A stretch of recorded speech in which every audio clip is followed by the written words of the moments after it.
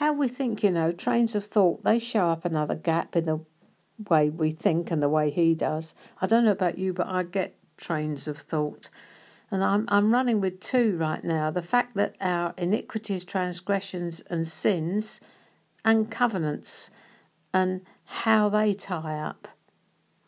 In my mind, our iniquities, transgression and sin are all dealt with in the new covenant made in Jesus' blood.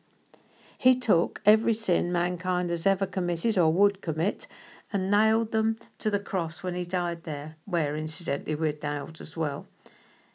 That doesn't mean that we no longer fail or get it wrong. What it does mean is that in his covenant love is absolute, supreme, signed in his own blood covenant.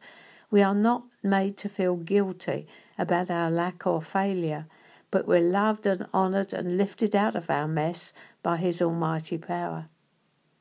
The Bible uses three categories of missing the mark. The Hebrew has several other words for sin beyond hatah, each with its own specific meaning. The word pesha, or trespass, means a sin done out of rebelliousness. It's deliberate. The word avera means transgression, and the word avon, or iniquity, means a sin done out of moral failing or weakness. Iniquity is wickedness. Transgression is stepping over God's stated line, a deliberate act of breaking God's laws and rules, a flouting of his authority. Sin is falling short, error, failure, missing the mark. We all stumble and fall. We all experience failure and sin. But his covenant love protects us and watches over us, even when we're right in the middle of our mess, whether it's deliberate or not. God's planted deep inside every believer a new godly will that doesn't want to sin and never agrees to it. But there is still within a will belonging to our fallen, lower nature which cannot desire to do anything that isn't low or self-centred. And he sees these two natures constantly. He sees the war that rages within us. As someone has said, Satan pulling one leg and Jesus pulling the other.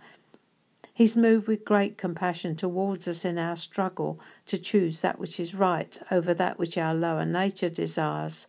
And by his Spirit, he constantly moves to help us.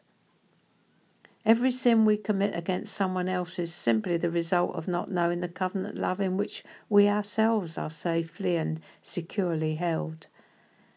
Our lower nature just doesn't comprehend how much it's loved by God, or it would see those around it in a completely different way.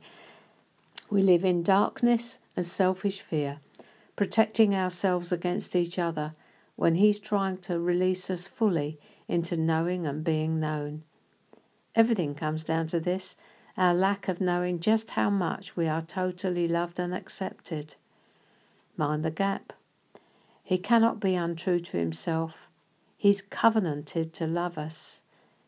It makes you think, doesn't it? It makes me think anyway, and it makes me very, very grateful for his great love and unending grace towards me on my worst day.